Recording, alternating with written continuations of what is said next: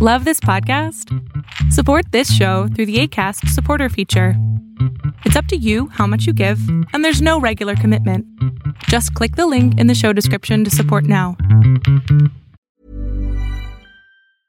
Ready to pop the question? The jewelers at BlueNile.com have got sparkle down to a science with beautiful lab-grown diamonds worthy of your most brilliant moments. Their lab-grown diamonds are independently graded and guaranteed identical to natural diamonds, and they're ready to ship to your door. Go to BlueNile.com and use promo code LISTEN to get $50 off your purchase of $500 or more. That's code LISTEN at BlueNile.com for $50 off. BlueNile.com, code LISTEN. Hiring for your small business? If you're not looking for professionals on LinkedIn, you're looking in the wrong place. That's like looking for your car keys in a fish tank.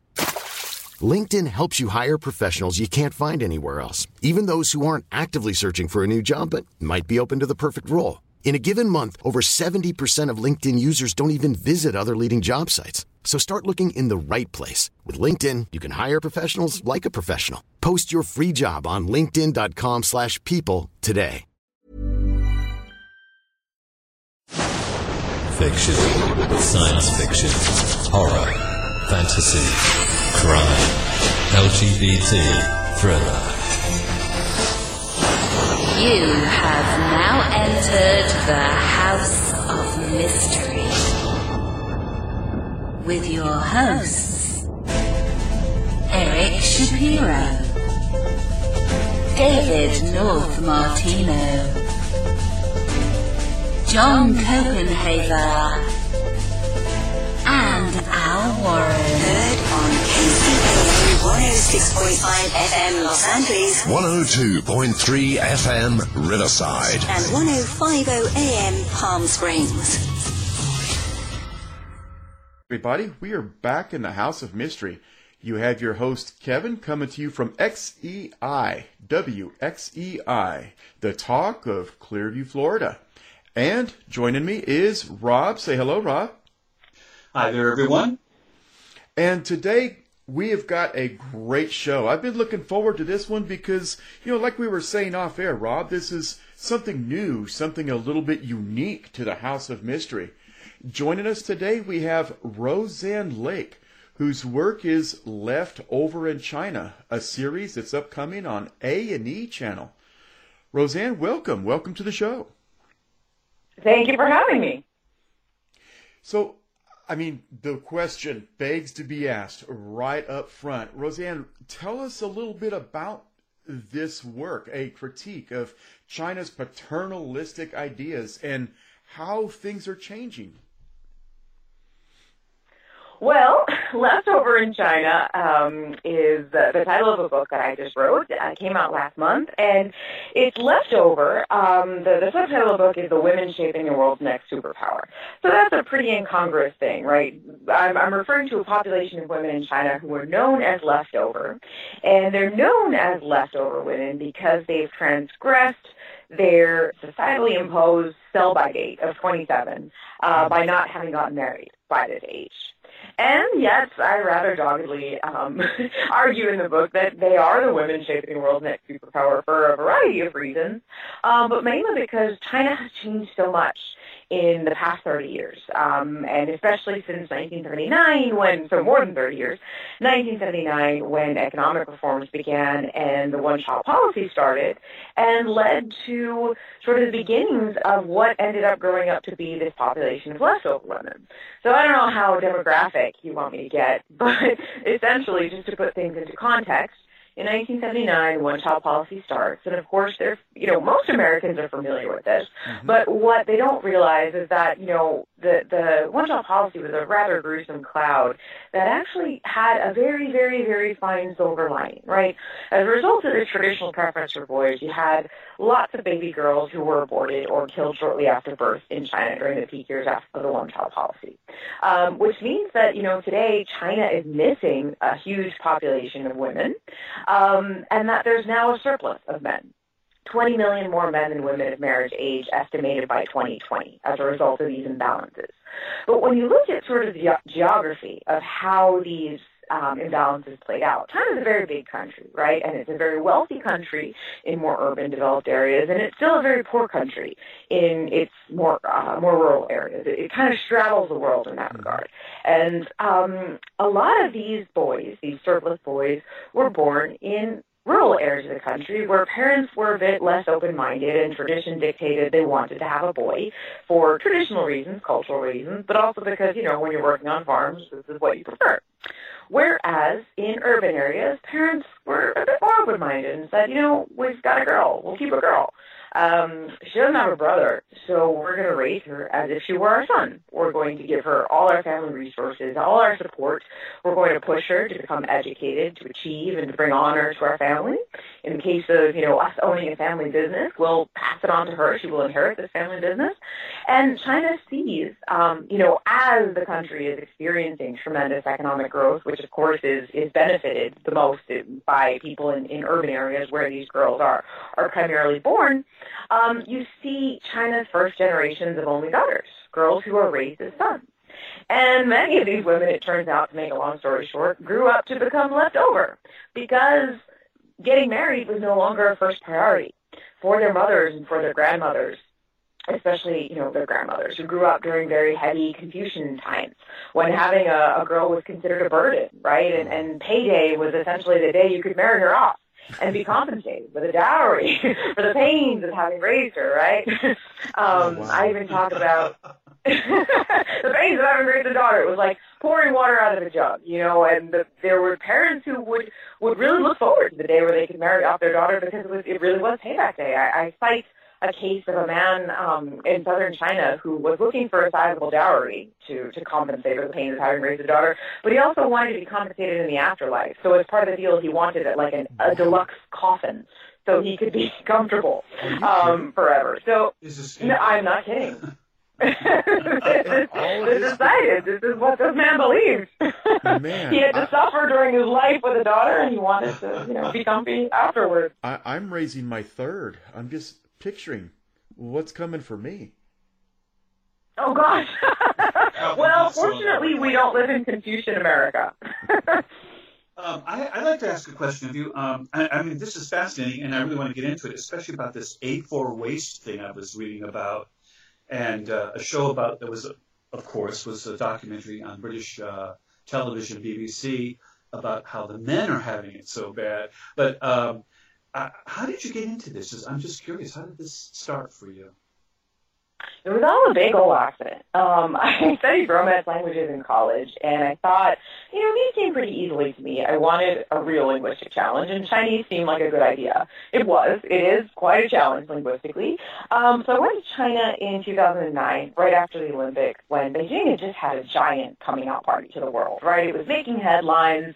The Olympics really sort of just thrust it out into the world stage, and there was an appetite for news there. And as someone who was interested in learning Mandarin, but also fresh out of graduate school, the idea of sticking around in New York and, getting coffee in a magazine didn't really sound that exciting. And so I went to China to pick up the language, and where I thought, I'm a little bit more exotic here. I can pitch to editors and actually, maybe file clips and do real stories. And as soon as I got there, I bought an electric scooter because traffic in Beijing is just snarling, and it's not the ideal way to get around. So I bought an electric scooter, and it was hot orange, and I named it Fanta, just like the soft drink. And Fanta and I became best friends.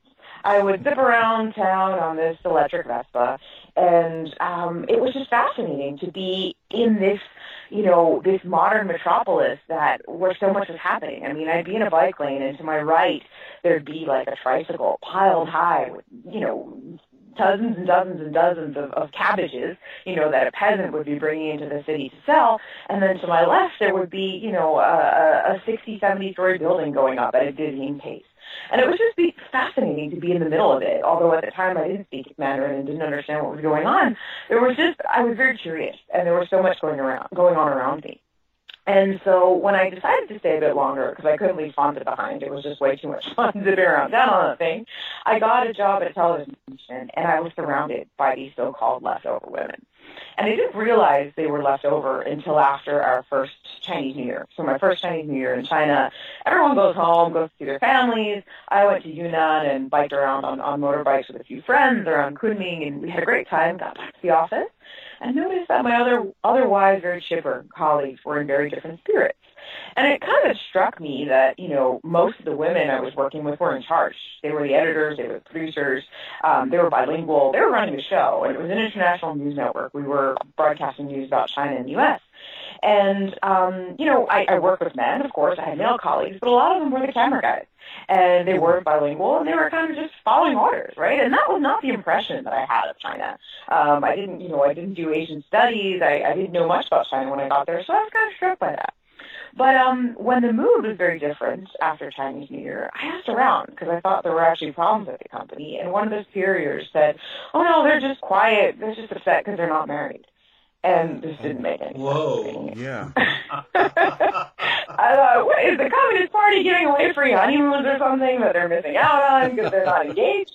What's going on? Let's make a deal, or the dating game, Exactly. It was like, what? How does this have anything to do with it? And most of them were 23, 24. The oldest was 27.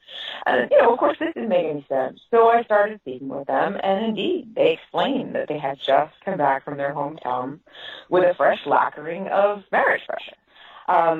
They had graduated, they were working, and it didn't matter that they were bilingual, that they were the first women in their families to go to college, that they were working in a major city, and that they were supporting themselves. All of this was eclipsed by the very simple fact that they hadn't gone home with a boyfriend or news of a potential husband, which meant that news of a potential grandchild wasn't anywhere in the imminent future, and this for parents was a great cause for distress. Because ultimately, despite the tremendous economic growth of China and how much greater access people have gotten to education, I mean, not just women, men too. In the 90s, China tripled the amount of the GDP that it spent on education, and thousands more schools, universities popped up, and there really was a very concerted push to education. But traditional values, like this idea that, a woman's value is largely defined by her biology and her fertility, and this idea that after 27 your children are going to come out funky, so you need to have them beforehand.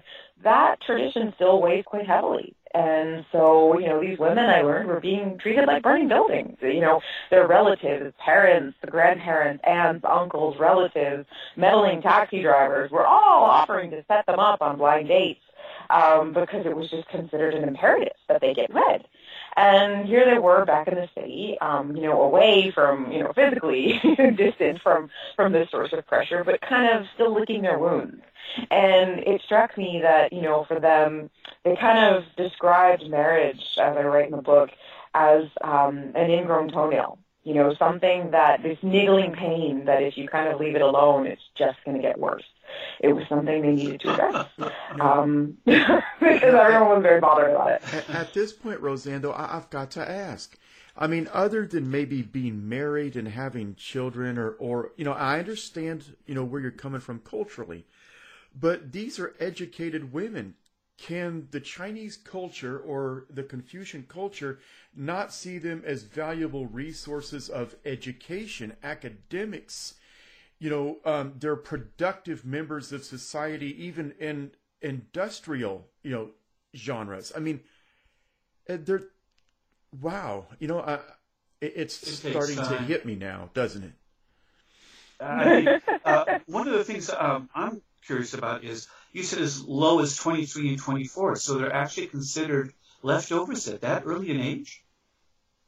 Yeah, they're leftovers in training, and it's quite wild. I mean, or expected to be. Ever since moving back to the U.S., I like that. I now split my time between New York and Havana because I cover Cuba for The Economist. But I've been spending a lot more time in New York, and I'm meeting a lot of young Chinese women who are studying at NYU, Columbia, and a lot of them are studying journalism or documentary filmmaking. So when I go back to an alumni event at NYU or whatnot, I meet them, and they say, "Oh, you lived in China. What did you do there?" And I said, "Well, I wrote a book about leftover women." They said, "Oh, I'm a leftover woman," and they're 19. And I go, "How can you possibly be a leftover woman?" They go, "I just know I'm going to be. I have all the characteristics of a future leftover woman." I mean, marriage is something that is in my list of priorities for my young adult years. here is not my sole priority. And given the fact that I'm studying abroad, I'm bilingual, I want to travel, I want to work in different places, I'm probably not going to get married as early as my family would want me to be, and so I'm likely going to be left over. And it's a left-handed compliment. I mean, the word is very unsavory when you hear it in English, just you are a leftover woman. But in China, there are enough of these women at this point, and, there's a negative understanding of this. I mean, the term in Chinese is shengyu, and sheng is the same, so leftover woman is an exact translation. Sheng is the same prefix as you would say when you say sheng cai, or leftover food. So really, I mean, the implication is that these women are the stuff of doggy bags and garbage disposal. But when you meet them, it's all the contrary, and that's why I kind of couldn't shut up about them and had to write a book about them, because China is a land of contradictions, and this is one of those ultimate contradictions. As you said, an important part of the economy, all along, like during the Cultural Revolution, during China becoming the world's manufacturing capital. As you can read in Factory Girl, a great book by Leslie Chang, Chinese women were part of that workforce. They were putting together those iPads and assembling those Nike sneakers. And now China's a different type of economy. It's trying to shake off that manufacturing. I have a question for you about that. In the show about the men, it focused on those kind of factories, and the women were just kind of working there until they could get married. And the young men would interviewing them, and they were saying how they would ask someone out, and they had little hope. And this one young man did ask someone out, and she just turned him down because there's so many more men than women, just as you say. And they also focused on a young man in a village, and his parents were quite upset with him because he was almost 35 and could not find a wife. I don't understand. I mean, if the pressure on the men is so great to get married, and they want to get married, why aren't they more accepting of the leftover women? Well, so this is the thing. When I was talking a little bit earlier about the geographical breakdown of this, you have a lot of these surplus men concentrated in areas where parents were more keen to have a son, and so fewer girls were born, right? So you have, in nature, the sex ratio at birth, the average sex ratio at birth is usually about 100 girls for 105 to 106 boys. There tend to be more boys born in nature. Slightly. But, slightly more, yeah. But leading up to the one-child policy, because, of course, there's always been a traditional preference for boys, and in times of, scarcity, parents would be more likely to have, to create conditions to keep the boy alive rather than a girl. During the one-child policy, this was exacerbated. So we see that, in cities, the imbalance doesn't really extend beyond 115, 117, 18 boys to girls. But in rural areas, it goes to 120, 130, 140, wow. 150, 160, 170. There are rural areas of China where you've had, in a given year, you'd have 100, for every 100 girls that are born, 170 boys are born, right? So these are very, very imbalanced areas. And so there just mathematically, there aren't enough women for, to go around.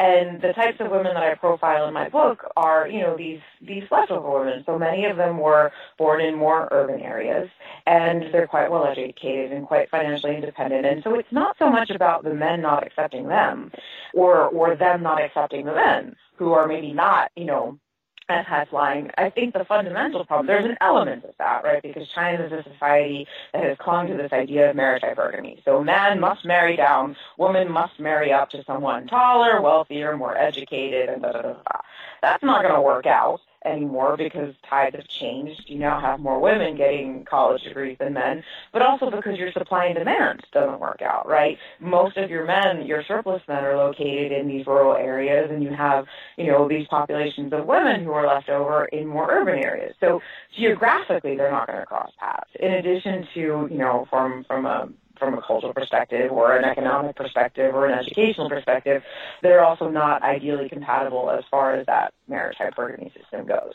So you do have two populations of leftovers, the leftover men in the in the rural areas who've been left out of China's economic growth and don't have much education and don't have many professional opportunities, and women in urban areas who have the contrary. They have all of that going for them, but there aren't as many men for them to choose from because, marrying up is hard when you're pretty high up there yourself. It's just growing pains. Other cultures have been through it.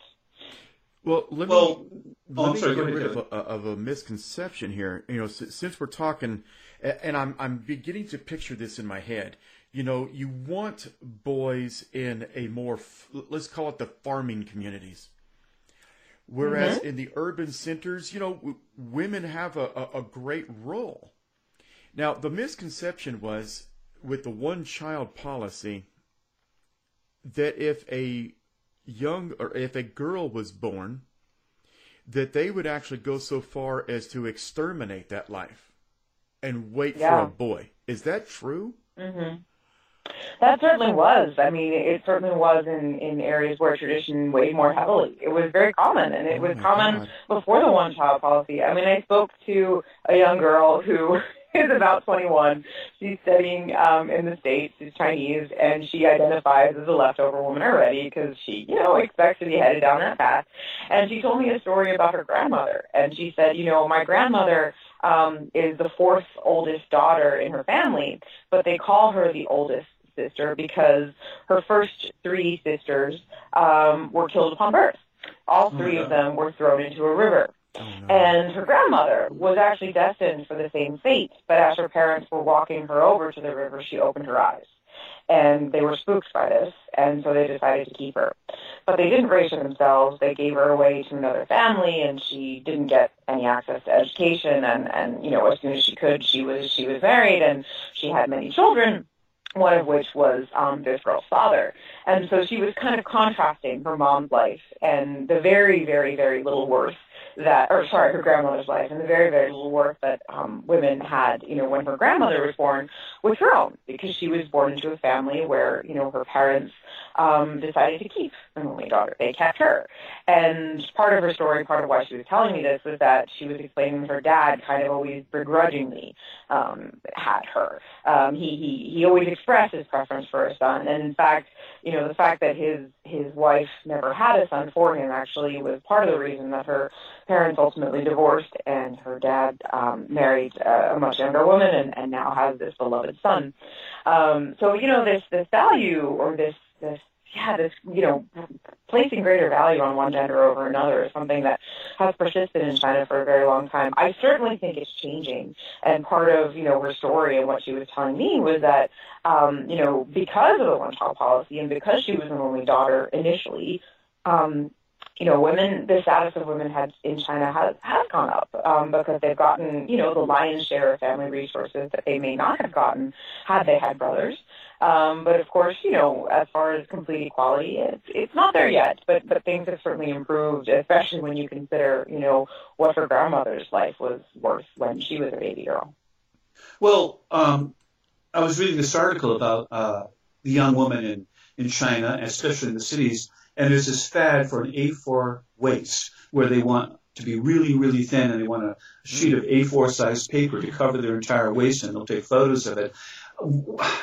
I'm kind of caught in the middle here. I don't understand. If men so outnumber women, and even in factories in Beijing, the men have to practically beg to go on a date with women because they want more than this country bumpkin who came to the city looking for a woman have to offer. Why is there such stress on them, the women, to conform to such incredible standards? I just don't get that. That's a great question, and I've not heard of this, and it's certainly not something that I picked up when I was in China. I never had any aspirations of an A4 piece of paper around my waist, but that's quite the accomplishment.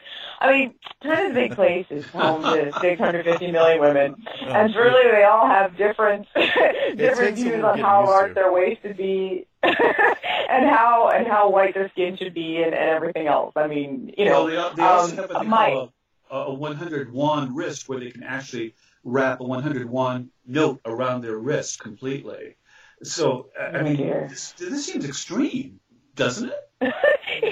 It does seem extreme. And what I'm going to guess, and this is just pure guessing, I have yet to interview a woman who's attempted to do this and who can wrap a 100 MMD note around her wrist. But my guess is, so marriage in China for a very long time has been a rather mercenary and transactional affair. So based on what we said earlier, with regards to Confucianism, right, you pawn off your daughter in exchange, to the highest bidder in exchange for, the highest dowry, whatever you can get out of this. During the Cultural Revolution, if you're showing up at a work unit, at a factory, or wherever it is you're sent to work, or later, after the Cultural Revolution, right, and if you're not married, there's no housing for unmarried people. So the head of your work unit is going to find you a spouse and partner you off, and then you get back to work. And so, romantic love hasn't for a very long time been a primary reason for marriage in China because it hasn't really been allowed, right? According to Mao, romantic love was a bourgeois sentiment, and he had a nation to build, so he needed people not falling in love and being distracted, but focusing on other things. And those mercenary remnants of how marriages are contracted kind of still remain. And I bring this up because I suspect, as a result of China's tremendous economic growth, marriage has become, for some women, and because of this, persistence of a woman marrying up and a man marrying down, it's become an express elevator to a better life. So, if you are a young woman who maybe hasn't studied too much and maybe doesn't have too many means of her own, but is looking to marry a very wealthy guy, these can be part of the criteria that men are looking for. It's not all men, certainly not, but, very small waists and very white skin and smaller faces are highly prized in China. And so if you want to be a mistress culture is very vibrant in China. One of the main characters in my book is a mistress. Extramarital activity is accepted, and it's kind of expected of a man once he's reached a certain level of wealth and status. This is a way to sort of guarantee that, right? You can use this very small waist of yours and this very small wrist of yours as an asset to, become the wife or the mistress of a very wealthy man who values this type of thing. And you can, instantly be sort of ricocheted into a much more comfortable life if you manage to pull that off. So I would suspect that part of that is related to that desire, although I haven't done any in-depth investigation. Well, also, I was wondering, you were talking about it being the male-dominated culture and stuff, and would not modern internet, whatever they use for Google or whatever over there, and I do. And their Facebook, right, social media, would that not exacerbate it? If all you're hearing online is that you need to get married, and this is what you have to look like to do it. Right, but also, I was just thinking about the idea of leftover women in general. Might it not be making it a worse situation? Is what I'm wondering. Well, as far as social media is concerned, I don't think a lot of the pressure comes from social media. It's the vast majority of this pressure is social, but it comes from parents. They are certainly the greatest perpetrators of this. It's the traditional side of society. It's, parents who are worried that after you reach a certain age, no man is going to want to marry you. And as a result, you won't have grandchildren. And you have to remember, China is a heavily collectivist society. That's changing, right? And we're seeing more of a rise of an individual as people have access to more capital and are able to travel more to other places. But, what your neighbors and what your relatives think of you and of your family is still a great. If you thought the only way to get a more defined jawline with natural-looking results was through surgery, think again. Juvederm Volux XC is a non-surgical injectable gel filler that improves moderate to severe loss of jawline definition and can help you achieve natural-looking results with little downtime. Even better, this improved definition lasts up to 1 year with optimal treatment. No maintenance required. Improve jawline definition for a smooth, sculpted look with Juvederm Volux XC. For important safety information and to find a licensed specialist, visit Juvederm.com. That's JUVEDERM.com. Not for people with severe allergic reactions, allergies to lidocaine, or the proteins used in Juvederm. Common side effects include injection site redness, swelling, pain, tenderness, firmness, lumps, bumps, bruising, discoloration, or itching. There's a risk of unintentional injection into a blood vessel, which can cause vision abnormalities, blindness, stroke, temporary scabs, or scarring. Talk to a licensed specialist to find out if it's right for you. Hi, I'm Daniel, founder of Pretty Litter. Cats and cat owners deserve better than any old-fashioned litter. That's why I teamed up with scientists and veterinarians to create Pretty Litter. Its innovative crystal formula has superior odor control and weighs up to 80% less than clay litter. Pretty Litter even monitors health by changing colors to help detect early signs of potential illness. It's the world's smartest kitty litter. Go to prettylitter.com and use code ACAST for 20% off your first order and a free cat toy. Terms and conditions apply. See site for details. Hiring for your small business? If you're not looking for professionals on LinkedIn, you're looking in the wrong place. That's like looking for your car keys in a fish tank. LinkedIn helps you hire professionals you can't find anywhere else, even those who aren't actively searching for a new job but might be open to the perfect role. In a given month, over 70% of LinkedIn users don't even visit other leading job sites. So start looking in the right place. With LinkedIn, you can hire professionals like a professional. Post your free job on linkedin.com/people today. Millions of people have lost weight with personalized plans from Noom. Like Evan, who can't stand salads and still lost 50 pounds. Salads generally for most people are the easy button, right? For me, that wasn't an option. I never really was a salad guy. That's just not who I am. But Noom worked for me. Get your personalized plan today at Noom.com. Real Noom user compensated to provide their story. In 4 weeks, the typical Noom user can expect to lose 1 to 2 pounds per week. Individual results may vary.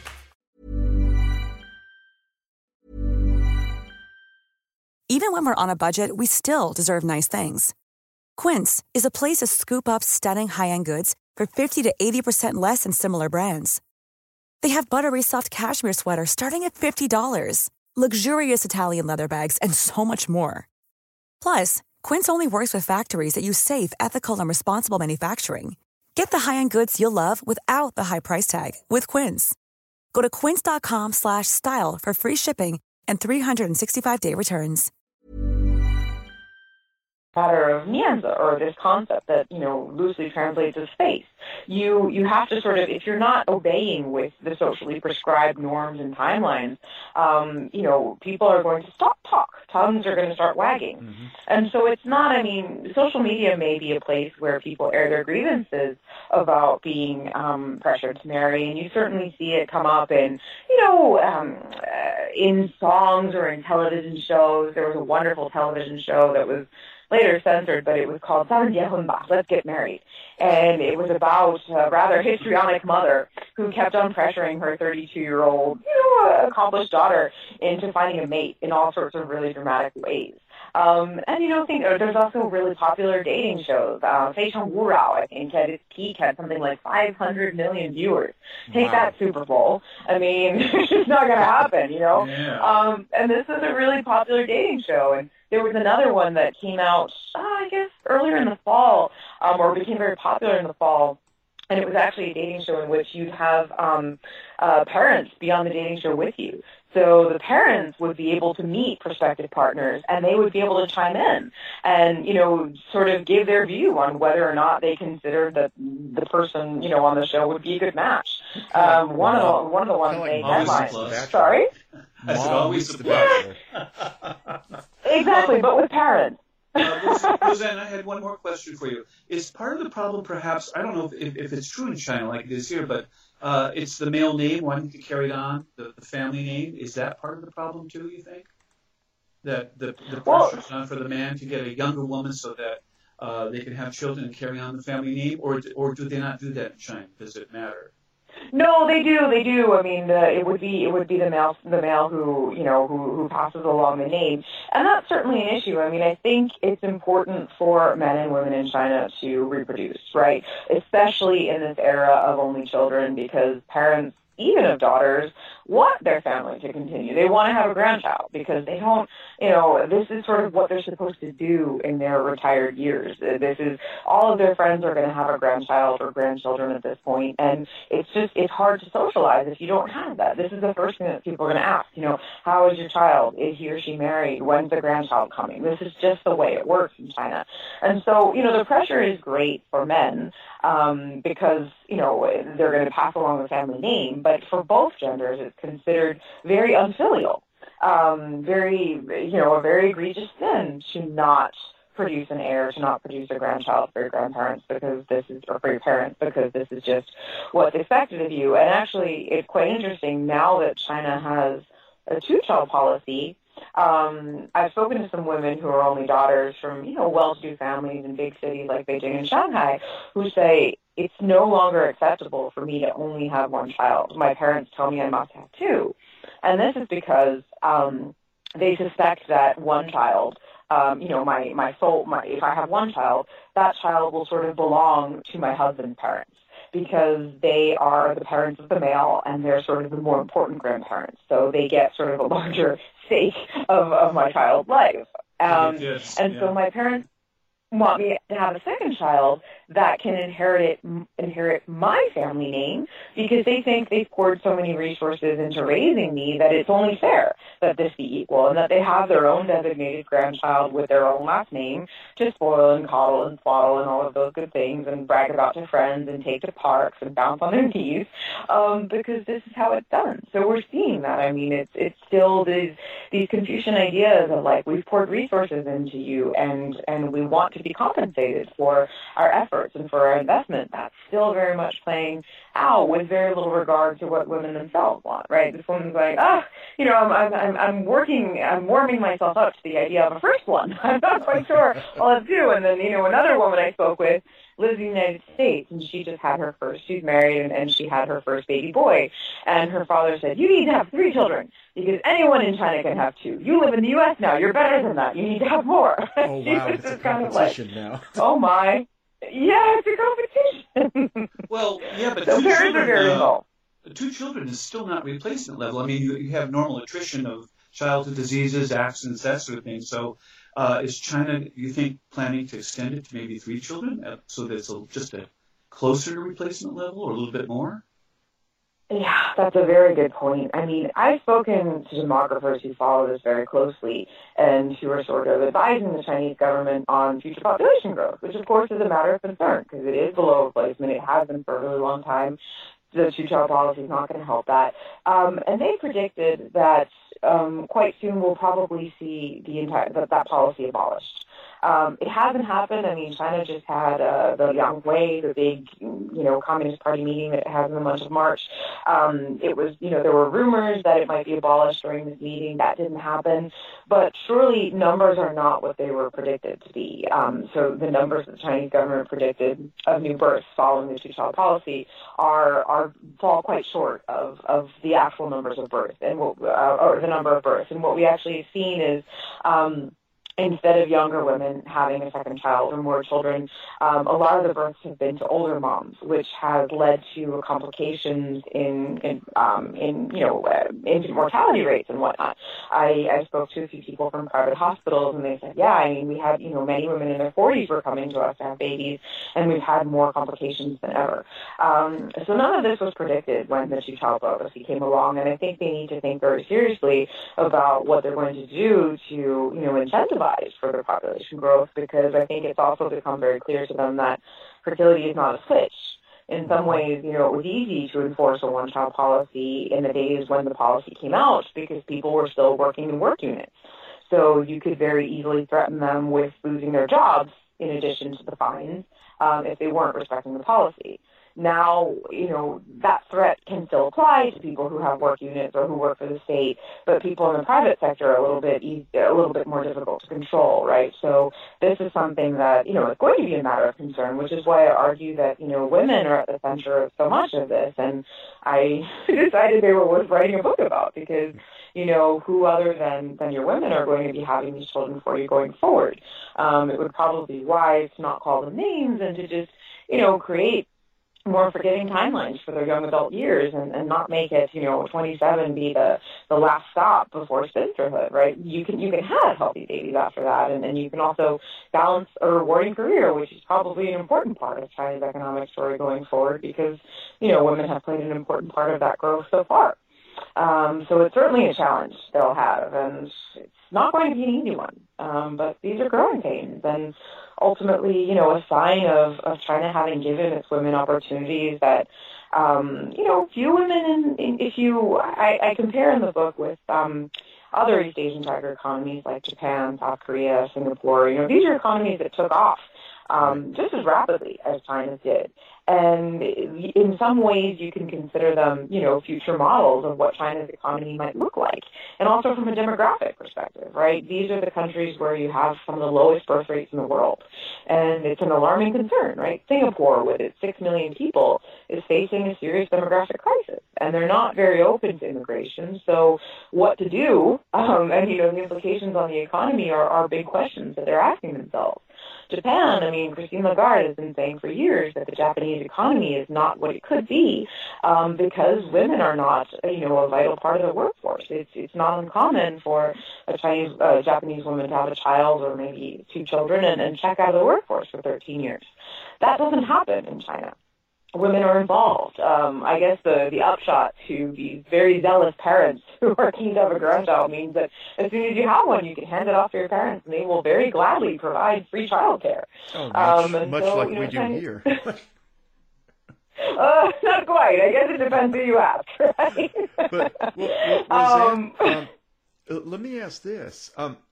A two-part question. Has social media, because you guys mentioned this earlier, you and Rob, has social media, or not even necessarily social media, just the media in general, has it had an impact in changing the way that Chinese culture sees the, and I'm quoting, leftovers? And your book gives us hope that there's a bright future ahead for these leftovers because China is now seeing their contribution. What's in the future for these women? All right.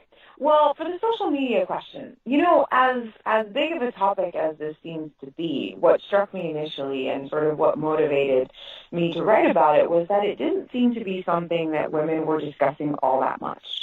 So when I first started doing this in 2010, it felt like being left over was a burden that you dealt with individually, and it was kind of something that you discussed with your family, and you tried to sort of keep the pressure at bay, but there weren't sort of any support groups or movements, or women just weren't even discussing this with themselves, like, yes, I'm a leftover and I feel this pressure and it's not great. And I discovered, that they were quite open to speaking about it because they would speak to me about it, but just from a cultural perspective, it was kind of considered dirty laundry or personal problems that you just don't discuss very openly with friends. And this is, a cultural thing. And that has changed. I mean, there's been more awareness, and you see it on social media, and it's out there, and I think people are becoming increasingly willing to sort of share their views on the topic and join, chat groups. WeChat is a very powerful communication and chat platform in China. And you don't necessarily have groups of in defense of leftovers or things like that. But you have groups of, women who will talk about different things from, advice in college or advice in the workforce and, the dating pressures that they face. So there's definitely a bit more solidarity than I initially sensed in 2010. And that's certainly a result of social media. And the fact that it's just so easy to create a group and add friends, do a live event, and then, follow up with people, share news and that sort of thing. So that's an important part of it, for sure.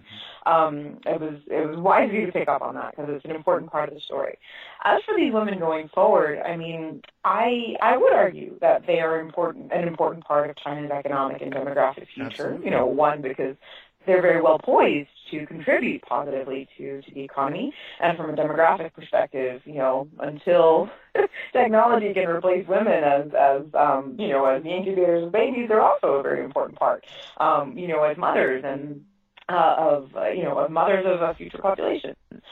So, overall is a very positive thing, and especially, when you look at how Japan, South Korea, and Singapore didn't really manage to keep women involved in the formal economy like China does, I'm more optimistic on China's future growth as a result of just how involved they are now. I see it very unlikely. You can call them whatever you want, but, they're out in the workforce, they're educated, and they're ambitious. They have foreign degrees, they speak multiple languages. I don't really think there's any way, there's any way to get them back to not being, part of the outside sphere and productive members of the economy. So it's going to take some time. I mean, when economies grow so quickly and opportunities change so rapidly, genders need to adjust, right? Women need to understand that, their lives are going to be very different from the lives of their moms and their grandmothers. And, men also kind of need to take a beat and say, wait a minute, the woman I marry is probably going to want very different things and behave very differently than my mom did towards my dad. It's just, it takes time to adjust. And there's actually a great Spanish demographer who's done work on how this change plays out in over 60 countries in the world. So how, when women start getting higher or greater degrees, college degrees than men, how that changes mating and dating. And, he sort of summed up the situation, not just in China, but in the world, because we're seeing, women getting married later and having children later or not at all, not just in China, but in all parts of the world. He summed it up quite nicely, I think, when he said that men are looking for women who no longer exist, and women are looking for men who have yet to exist. And I just thought that was a sort of very, very playful way. That's for everybody. Yeah. Now, what about your series? How is your A&E series going to be? I'm curious to see. It's a number of episodes, correct? Do I have an A&E series? This is news to me. Really? Because I thought that you were supposed to have one. An A&E? Was it A&E? Yes. You have? Yeah. No, you don't have one? You should have one. I don't have one. No? Well, I'd love to have one, but as far as I know, I don't have one. Well, you could. Well, doggone, it's in the email. I guess we can edit that out. I'll have to get to the bottom of that. I'm sorry. I didn't know how to get around that. Well, if you were to have the series, just out of curiosity, how would you divide it up? I mean, say it's like a 6-part series. I'm just curious, would you focus on the men's side of it and the women's side of it? Would you be balanced, or would it be mostly focused on the plight of the women? Or No, I'd have to focus on both, absolutely. I mean, it's, in many ways, the men have it worse. The women will be fine, right? They're educated, they live in urban areas, they have money, they can support themselves. Ultimately their issue is just that the supply of the types of men that they are looking to marry is in short supply, and so they're facing this issue. But otherwise, life is good, I would say. For the men in China, I mean, we could say, starting with these men in rural areas, there aren't women to go around. And so, they still face a tremendous amount of pressure to get married and to produce an heir, but there aren't women to do that with. And so that often means that they use whatever money they have, combined with their parents' life savings, to buy a bride from a place like Thailand or Vietnam. This has stoked an industry for bride napping as well, because there's a demand for Chinese men who are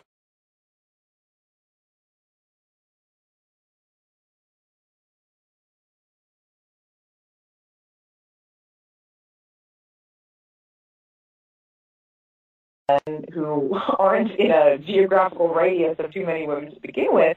Accumulating this sort of wealth is difficult. Oh, I was going to ask you about that. I was going to ask you about that because now some of the show I watched was about men and it was the women too. And the men said that the women are striving really hard to be attractive and are achieving it, but that they're extremely picky. And they blame the woman for being too picky. So is that what you're basically saying here, is that the women want more than they can offer? Well, I mean, that could be, right? As I said earlier, like, marriage is this kind of express elevator to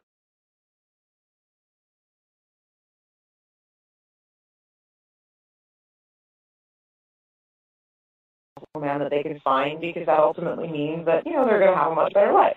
And then there are other women who are less concerned with material possessions because, they have enough of that stuff on their own, or that's just not what they're interested in. And they will think more about, well, how is this guy going to be as a life partner? Is he going to help me out at home? Or am I going to have to take care of everything on my own? Is he going to support me in, my ambitions or my career? Their priorities for what they're looking for in a mate are different. And you have all kinds in China. You still have, the women who will very much rely on looks to snag as wealthy a guy as they can, and other women who, they're not concerned with the material goods as much as, perhaps the man's personality or just his way of thinking. You get both of that. You get both of those things still. Well, how about the leftover woman? Are they beginning to look abroad for a better class of man, or, one with a higher education and that sort of thing? I mean, if rather than be left over because the men don't measure up, and apparently if you're a clod harper on a farm somewhere, to them they don't, then do they not look abroad too, just as some men are? Certainly. I mean, foreign men in China are very popular, and Chinese women abroad are very popular. There are plenty of marriages and partnerships that come out of this situation. The only thing that complicates it slightly is, a lot of these women, as I said earlier, are only daughters, and their parents don't want them to be that far away. Whereas they may find that a foreign man conforms more with sort of what they're looking for in a partner, geographic distances sometimes make that complicated. It's something they have to take into account because, there's pressure from parents to, hey, wait a minute, you're kind of our retirement plan. Who's going to take care of us? There aren't that many retirement homes or pension funds or much of a social security net, right? Your kid in China is all of that to you, which is why parents, I think, have not sort of let up in terms of, how much sway they feel like they can have over who their kids marry. Because ultimately, it's the nest egg, right? If your child marries well, you can sort of rest assured that you will have a more comfortable retirement. Whereas if your, child's going to marry someone from a much lower socioeconomic class, that may mean that your golden years might not be as comfortable. So, Chinese parents consider this quite heavily. But there certainly are, women marrying foreigners. You're seeing it more and more, especially as more and more of them study outside of China. Is there class distinction? I mean, is part of it social stigma that you're marrying beneath yourself? Probably. It's not to the extent that it would be in India, right, where that's pretty much just not permissible. In China, it's more this idea of 门当户对, or matching doors and matching windows. It's considered that an ideal match is from a family with, similar doors and similar windows to you. You kind of want to stay in the same class or, go above, but you don't want to go much below because it's considered a not so safe thing to do. Well, that's intriguing. I think you should do an A&E series because the show I watched did talk about the woman, but never mentioned the leftover woman. What it really showed was that women seemed to have the pick and choice through the whole thing. And I came away thinking, wow, women have it really great in China. They never even mentioned leftover women. This was like just a few weeks ago. So I think you need to do an A&E show. We need some balance here. Yeah. That would be great. Make some calls. Well, thank you.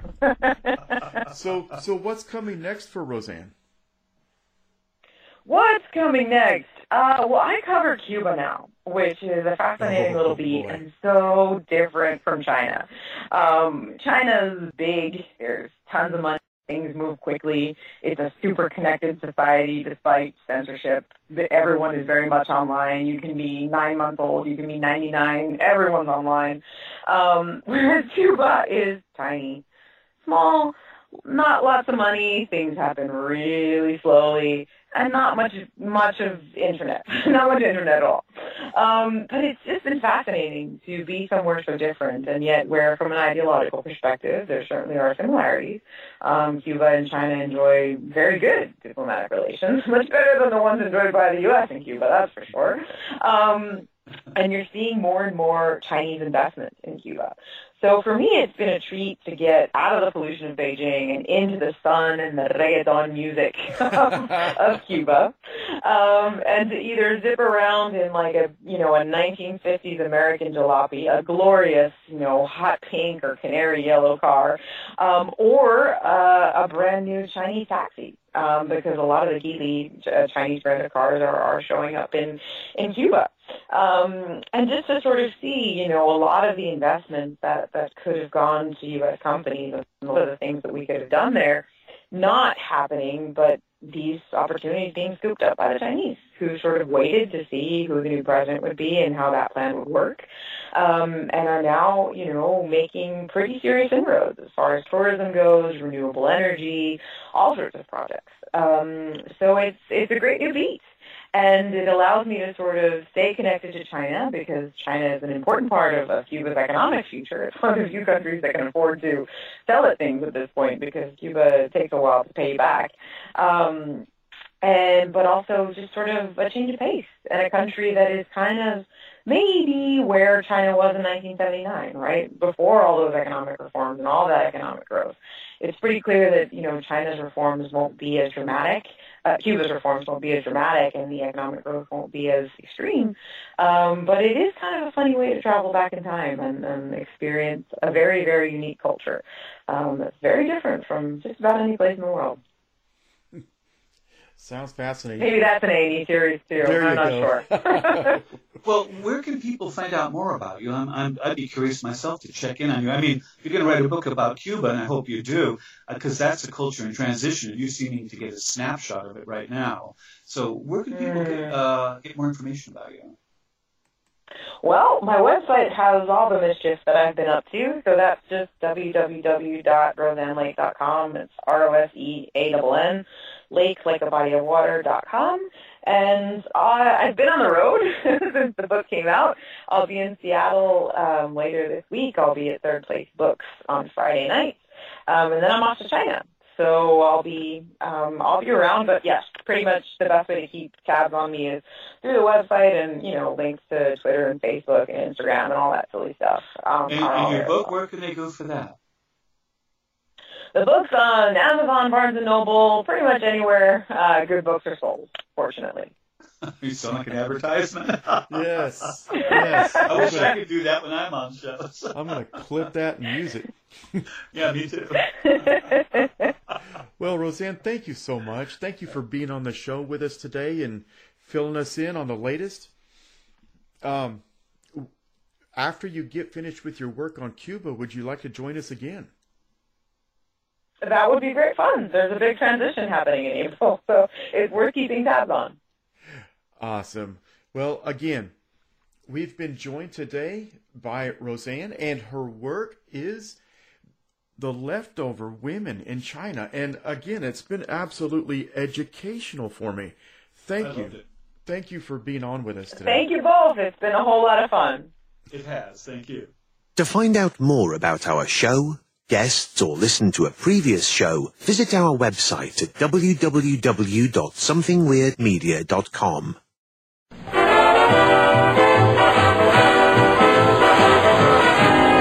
The mission has been completed. The end! By George, he's got it! It is the end! I'll see you. If you're lying to me, I'll be back. This has been a production of Something Weird Media.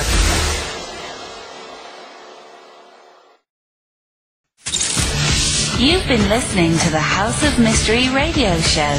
To find out more about our guests, hosts, or shows, go to www.houseofmystery.com. Show's over for now. Was it as good for you as it was for me? Well, good night. This has been a production of Something Weird Media. I'll be back.